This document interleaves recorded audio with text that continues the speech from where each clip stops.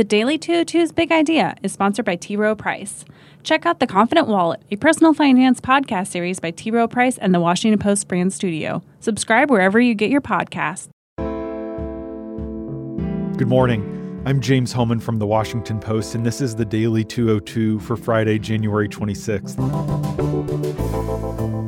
In today's news, President Trump proposes citizenship for Dreamers, with lots of strings attached. Congress is set to pass a new law after the sexual abuse scandal in U.S. gymnastics. And another congressman is retiring because of sexual harassment allegations. But first, the big idea. Another bombshell suggests that the special counsel could be building an obstruction of justice case against the president. Donald Trump sought the firing of Bob Mueller last June, shortly after the special counsel took over the investigation into Russian interference in the 2016 election. And he backed off only after White House counsel Don McGahn threatened to resign over the move.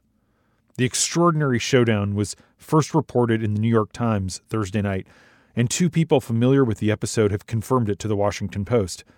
McGahn did not deliver his resignation threat directly to Trump, but was serious about his threat to leave, according to a person familiar with the episode. Trump denied the report Friday when asked about it during the World Economic Forum in Davos, Switzerland. He told reporters it was, quote, "fake news, folks, fake news." But White House aides and Trump have repeatedly denied for months that they'd given even any thought to firing Mueller, so their denials are not necessarily credible. The special counsel probe has quickly expanded to include an exploration of whether Trump has attempted to obstruct the ongoing investigation. The president's threats to fire Mueller, even if he didn't go through with them, could become a data point if Mueller tries to make a broader case that this is part of a pattern of efforts to obstruct the investigation. In light of the new report, Democrats on Capitol Hill are renewing their calls for Congress to pass legislation that would protect Mueller and future special counsels from being fired by the president. At least two such bills have been introduced in recent months in a bipartisan manner, but they've been pigeonholed by Republican leadership.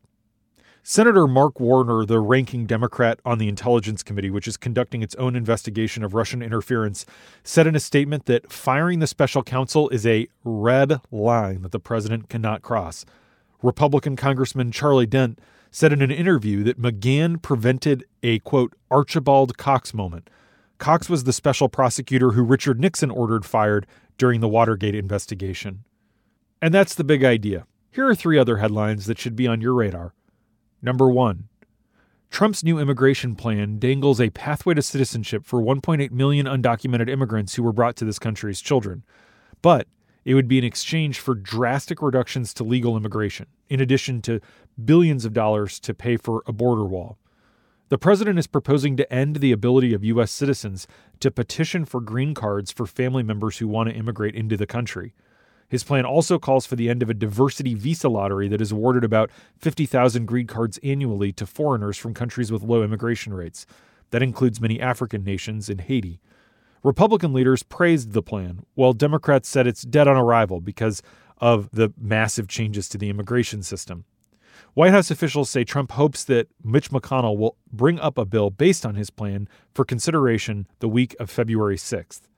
Remember, the government is only open until February 9th without a new funding agreement, so it's possible there could be more talk of a shutdown in the next week or two.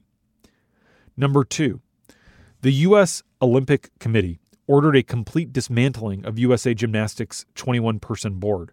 The committee warned that if members don't resign within the next 6 days, the body will immediately be decertified.